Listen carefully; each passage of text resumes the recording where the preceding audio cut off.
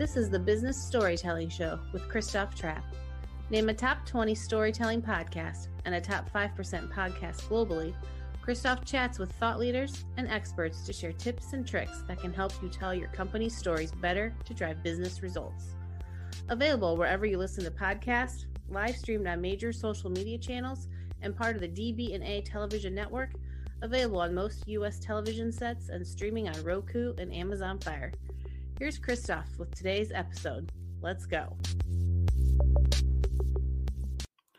Creating buzz today with giveaways. That's actually a good idea to try. And there's several ways to do a giveaway. First of all, one is to do company swag. So if people want to wear your stuff, why not try that? The next one is to actually have an experience, whether that's being on a podcast, being quoted in an article, something like that, going on a ride, depending on what your company actually does.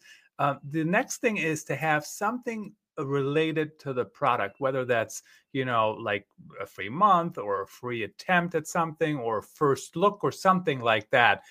The final one that comes to my mind is something totally unrelated. I see this at conferences, and you get an Apple Watch if you show up and check out the booth. So all these different strategies can work if you do them as part of your overarching marketing strategy. But which one works exactly?